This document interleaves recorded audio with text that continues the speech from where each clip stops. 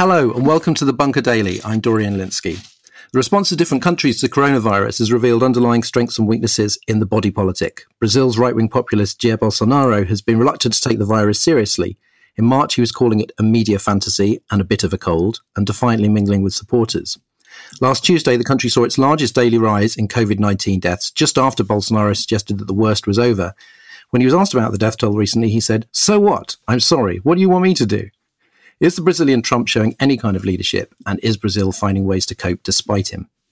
My guest today has lived in Brazil since 2007. In a former life, he was the editor of Mixmag and therefore my first employer in journalism. He has since reported from Brazil for titles including the New York Times and the Washington Post, and his work currently appears regularly in The Guardian. Hello, Dom. Thanks for joining us. Hello. Thank you for asking me. How has everyday life in your part of Brazil changed over the last 8 weeks? What kind of restrictions have you experienced? Well, where I live in what's called the South Zone of Brazil, of Rio, everything is most people are staying at home, but not everybody is staying at home, and less people are staying at home. Supermarkets are open, pharmacies are open, restaurants are open just for deliveries. There are more and more people on the beach or in the parks kind of coming out. But if you go a little bit further out, or if you go into the favelas in Rio, where more than 1 million people live, there are a lot more people on the streets because social isolation for them is a lot more difficult because of social conditions, because they have less money, because a lot of them work in the service industries that are still functioning. So what's happening is that Brazil did sort of go into isolation actually quite early, around the same time that London did, and did sort of flatten the curve a little bit. And that has started crumbling over the last few weeks. And one of the reasons for that has been Bolsonaro's rhetoric has been quite influential. And so just at the point where the curve is starting to go up a bit, more people are coming outside again. And so we're now seeing, the rate of deaths and cases increase, even though nobody really knows because there's a huge lack of testing in Brazil. And so there's really a kind of a class divide. The people who are poorer, people who have less money, less economic conditions are going out more. Middle-class people are able to isolate in their apartments a little bit more and get deliveries and everything else to them. And then on top of that, there's the kind of hardcore Bolsonaro supporters who are having demonstrations and going outside and protesting against all of this. I was just reading this morning, there's a camp of them right outside the Congress who are arguing for a military intervention in Congress. They're all wearing military fatigues and doing sort of like standing up in a parade ground formation, holding up signs written hunger, because they follow Bolsonaro's argument that that this isolation should stop because the damage being caused to the economy is even bigger than the damage that will be caused by the virus, that people should go back to work. Just adding to that yesterday, as he tried to put pressure on Brazil's institutions to make people go back to work, Bolsonaro, some of his ministers and businessmen walked from the presidential headquarters across this big square to the Supreme Court in a totally unscheduled meeting, and kind of forced a meeting with the Supreme Court in which they tried to persuade the Supreme Court to start opening Brazil up again. So it's a very worrying situation. People are locked down, less and less people locked down, and that's really where we're at in Brazil right now. Because I was reading about in the reports of Dom Phillips, in fact, the various sort of state governors was defying Bolsonaro and putting down quite kind of responsible restrictions. The courts too, you mentioned. So is it a kind of analogous to what's going on in the US, where Trump seems to be spending half his time, at war with various Democratic governors? Is there a kind of is there sort of large parts of the kind of Brazilian government structure at odds with the president? Yes, that is true. And there are similarities in that Brazil, like the United States, is a sort of federation of states. So there are 26 states and a federal district in Brazil. They have a lot of autonomy. They run the police forces. They have their own laws and taxes and things like that.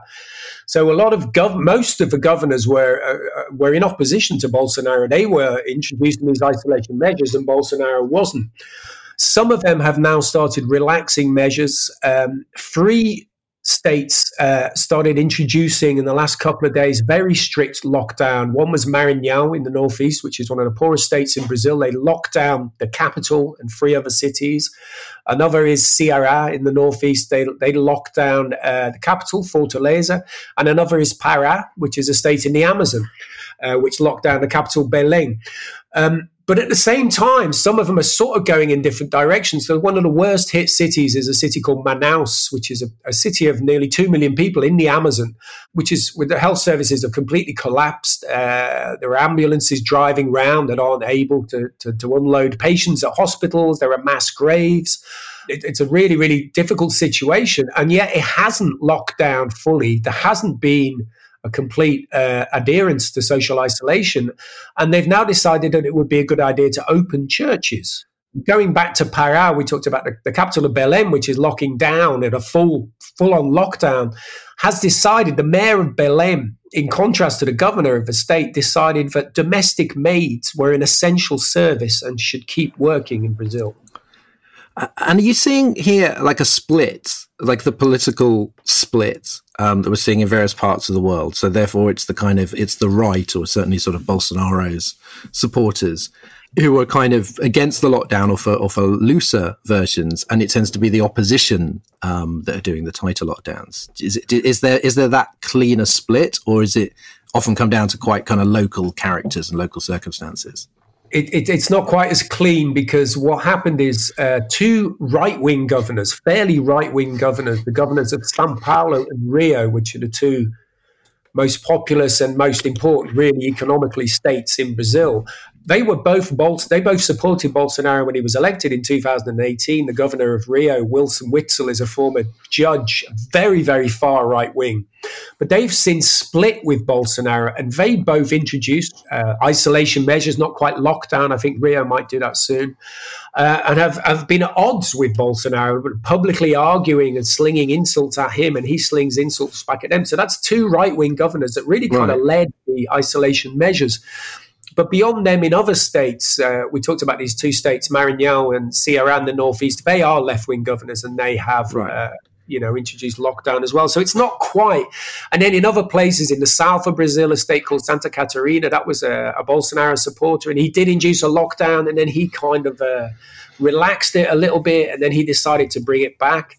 And there was a sort of emblematic video at the point where a city in the south of Brazil, one of the most German cities in Brazil, because the south of Brazil is where a lot of Germans immigrated in the early 20th century, a city called Blumenau, which holds an Oktoberfest, opened up a shopping center a week or so ago. And there was a video of all these people streaming into the shopping center while a saxophonist played Creedence Clearwater's Have You Ever Seen the Rain, all wearing masks, flooding into the shopping center because the mayor had decided to open it.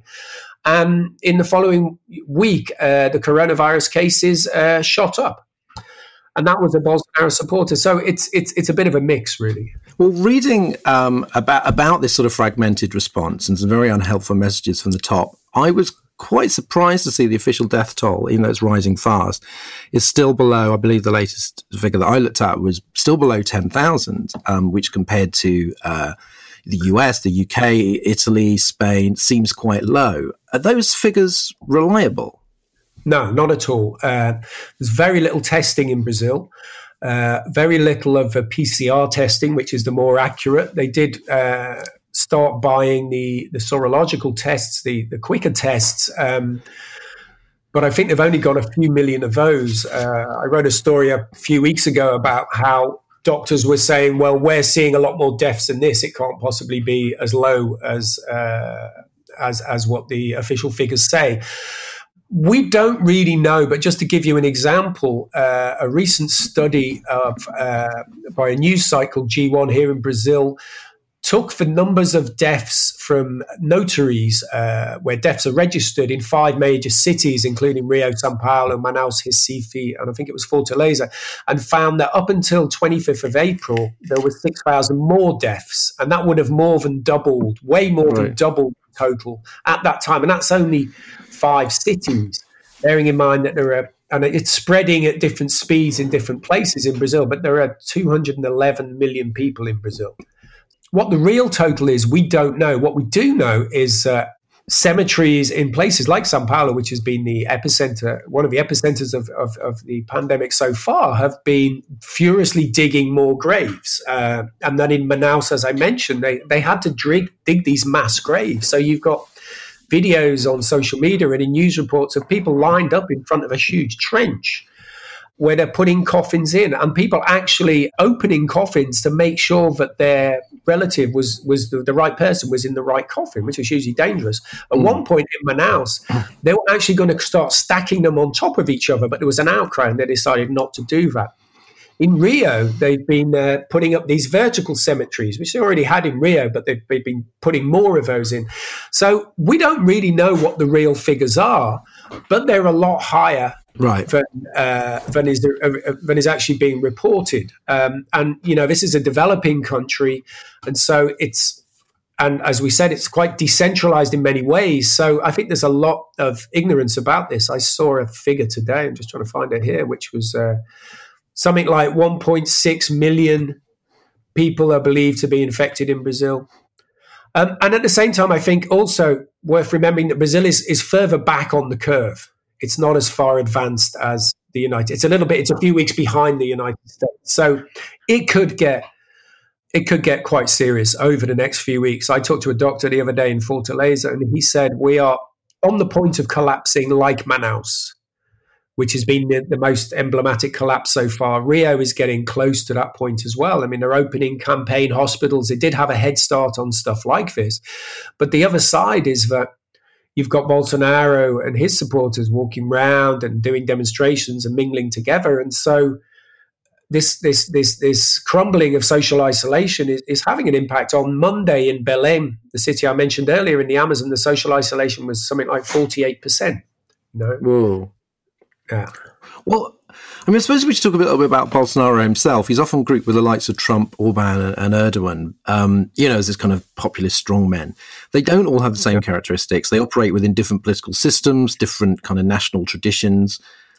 What kind of as a way to explain this sort of very strange behavior and rhetoric, what kind of a politician is he? Like, what really motivates him? Is there an ideology behind it? Is it just sort of power, lust, and vanity? Like, what drives him? Bolsonaro is an interesting figure. He was for a long time, for about 30 years, he was in Congress as a sort of backbench, independent, far-right caricature, basically, what they call in Brazil the lower clergy. A really marginal figure, and I remember talking to him briefly a couple of times during the impeachment campaign against the leftist president, Dilma Rousseff, who was impeached in 2016. And he was like a sort of extreme minor figure you might go to for an outrageous quote. Very, very right wing. A professor in Rio once described him as a troll, which I think is quite an accurate description. He would put out videos in around 2016 saying that foreigners were trying to take over the Amazon and install foreign states to steal its resources. Deadly serious. But what he did very cleverly was, as this populist wave sort of went round the world and people like Trump got elected, he started a campaign pretty much on his own with one other guy and started going around Brazil, spent a couple of years going to all kinds of places in Brazil that nobody ever went to, the politicians never went to, building up this support. And he is kind of like, Brazilians sometimes describe him as like your slightly outrageous uncle at the family barbecue that says a few extreme things, but you don't really take that serious. He has a very popular touch. People respond to him emotionally. He has a very strong emotional appeal. He is very extreme. He is very, very extreme right wing, to the point of homophobic comments, racist comments, unbelievable comments, comments in support of Brazil's military dictatorship, comments in support of torture. He would pop up on talk shows and chat shows and kind of like wacky late night chat shows on cable TV and stuff like that.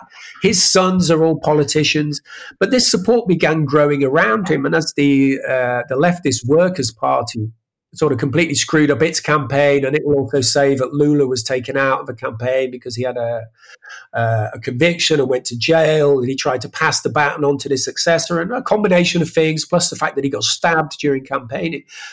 this snowball gathered around Bolsonaro, and what seemed impossible a couple of years ago came true, and he won the election. And one of the things that really drove that was his very, very clever use of social media, of WhatsApp groups, and of basically lies.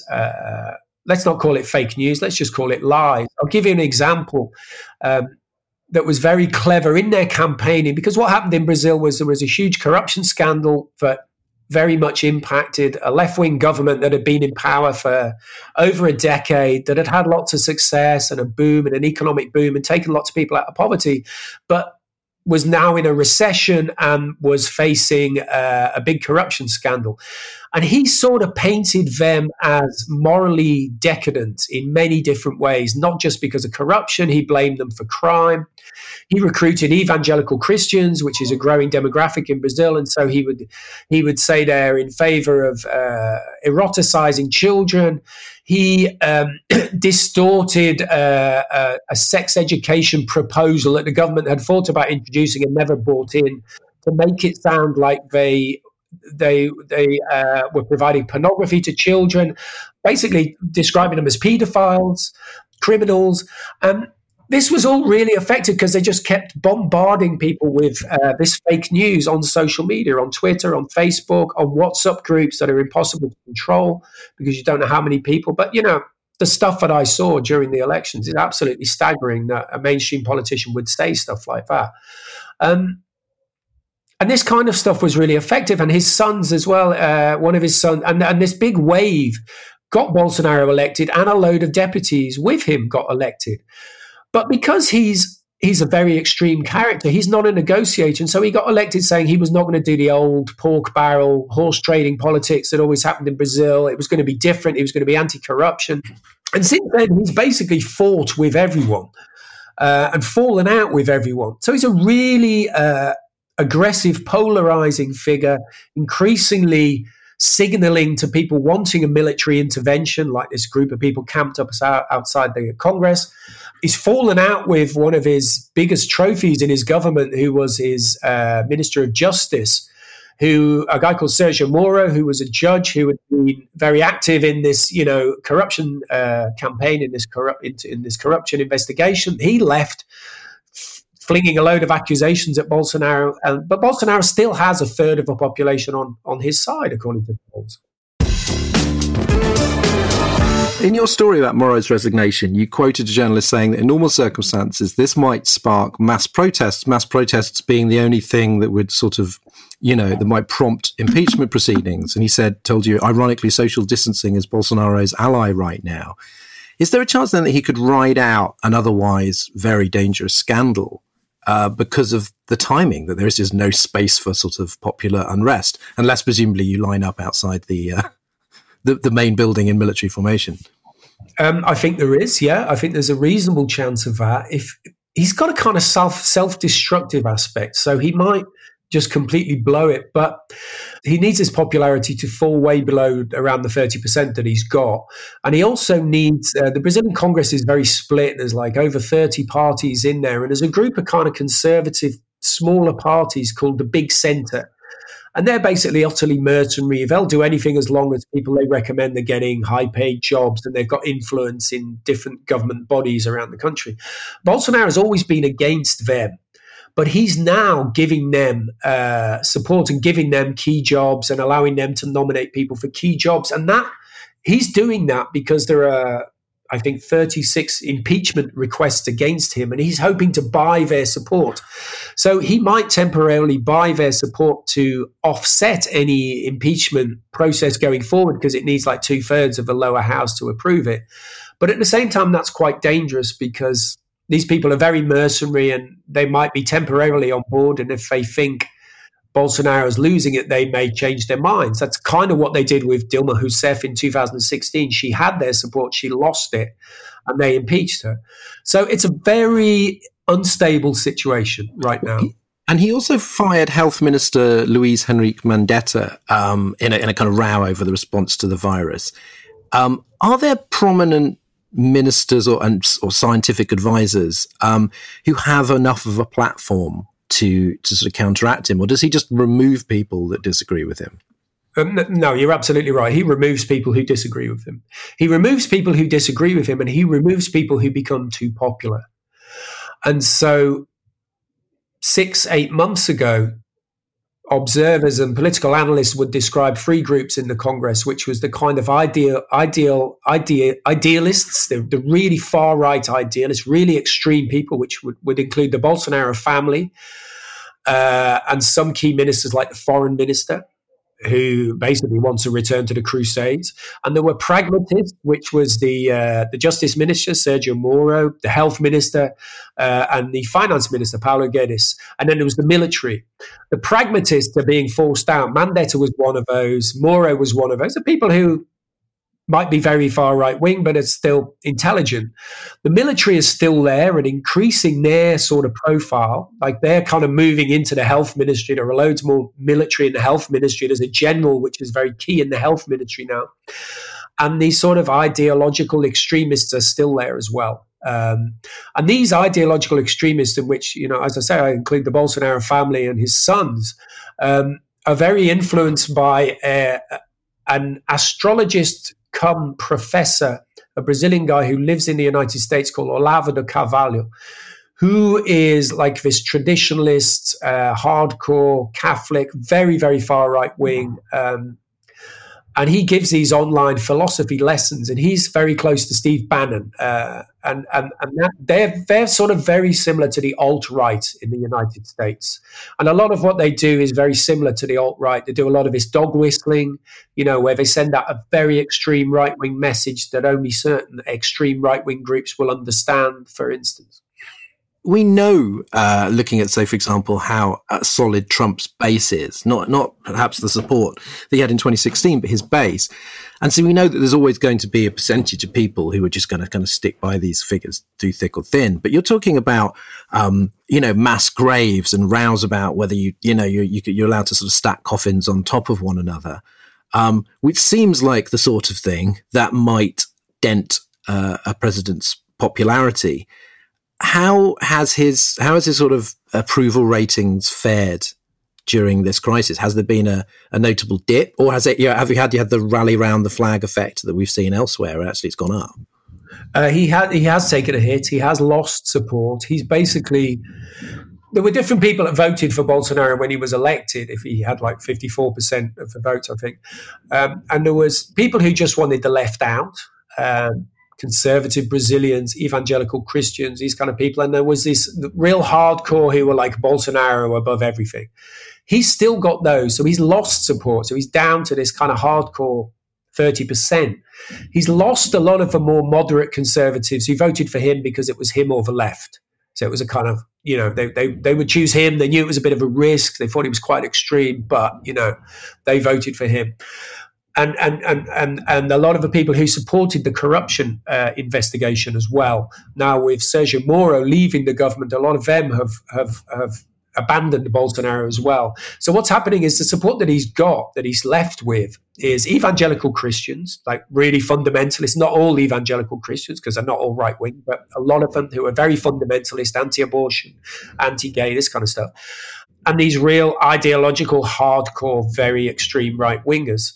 And what we've seen in recent weeks in Brazil, every night at 8:30 is the traditional pan-bashing protest where people bash pots and pans at their windows and scream Bolsonaro out. And these have been happening in a lot of areas that had voted very heavily for Bolsonaro, like here in Rio de Janeiro, Barra de Tijuca, which is where he lives, for instance. So, yeah, he's lost a lot of support, but not all of it. Well, I mean, that sort of sounds promising, but obviously, like, the strength of the opposition always matters in these cases. He's up for re-election in 2022. God knows what's going to happen, with the virus, with the economy in that time. We don't ask people to make predictions, but how are his chances looking at this point? Do they depend on how the crisis plays out? Do they depend on the left, or, I don't know, like a more centrist party kind of getting their act together? How vulnerable is he? I think he's vulnerable, and I think there are strong candidates on the right who are emerging. I mentioned the two governors of São Paulo and Rio. The São Paulo governor, João Doria, is a very powerful, very neoliberal, market-friendly candidate. He's probably going to stand for president in 2022. And the far-right governor of Rio, Wilson Witzel, he's very clearly stated that he will stand as well. So on one hand, you're going to see the vote on the right split. There's a guy in the center who's a very popular TV presenter who does a lot of shows that are very popular with lower income Brazilians, called Luciano Huck, who nearly stood last time. He may well stand as a kind of very centre, almost like a Macron, something like that. And on the left, Lula, who's the towering political figure in Brazil, is still not allowed to stand because he has all these court cases against him, and he served 500 days in prison and he's out, but those are not over. So he probably can't stand, and there isn't a clear left-wing candidate, basically, who could step up instead of him. He sort of dominates the scene so much, and his party is very powerful. They don't want anyone else to come forward. So there isn't a left-wing, a clear winner on the left who could take that mantle. There just isn't one. So it's very, very fluid. I think it's a little bit like the States. Could Trump win? It's possible. Could Bolsonaro win?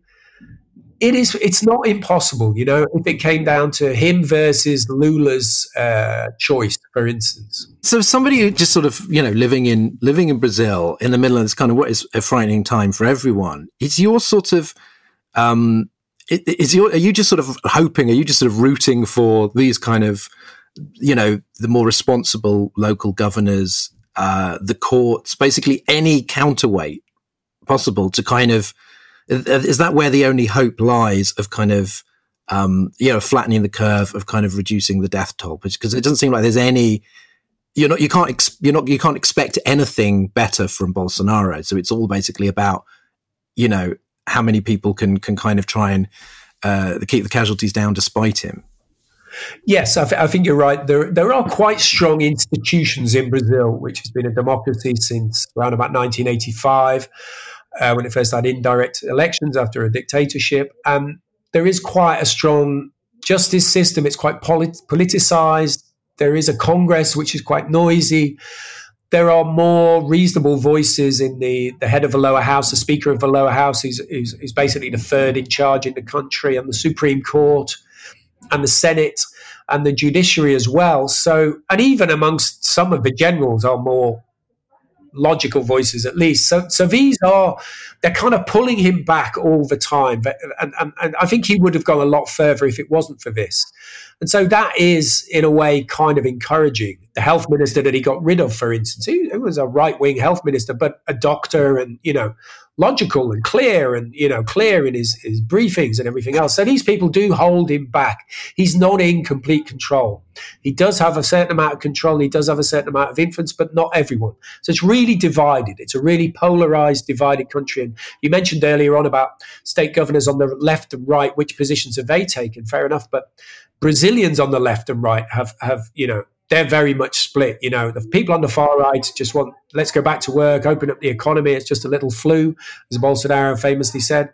A lot of people have abandoned Bolsonaro because they are freaked out by his response and they think it's extremely cruel. I wanted to mention one other thing, if there's time, actually. He has a culture secretary called Regina Duarte, who was a famous actress. She's an older woman now, but she was a famous soap star actress. Soap operas are really big in Brazil.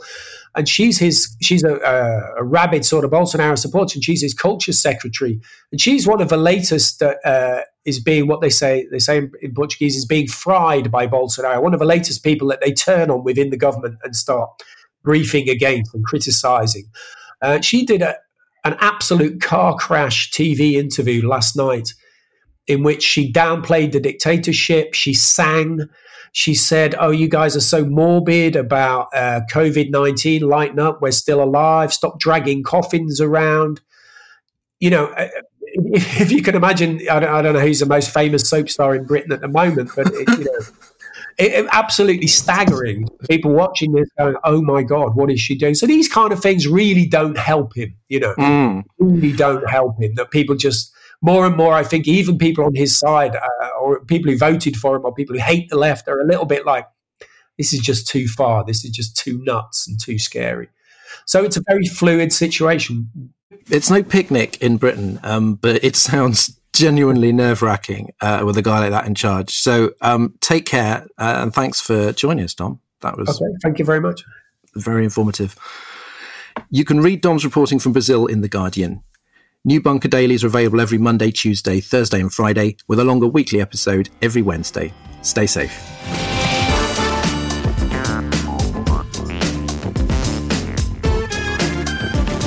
The Bunker Daily was presented by Dorian Linsky and produced by Andrew Harrison. Jacob Archbold was the assistant producer and audio production was by me, Alex Rees. The Bunker Daily is a Podmasters production.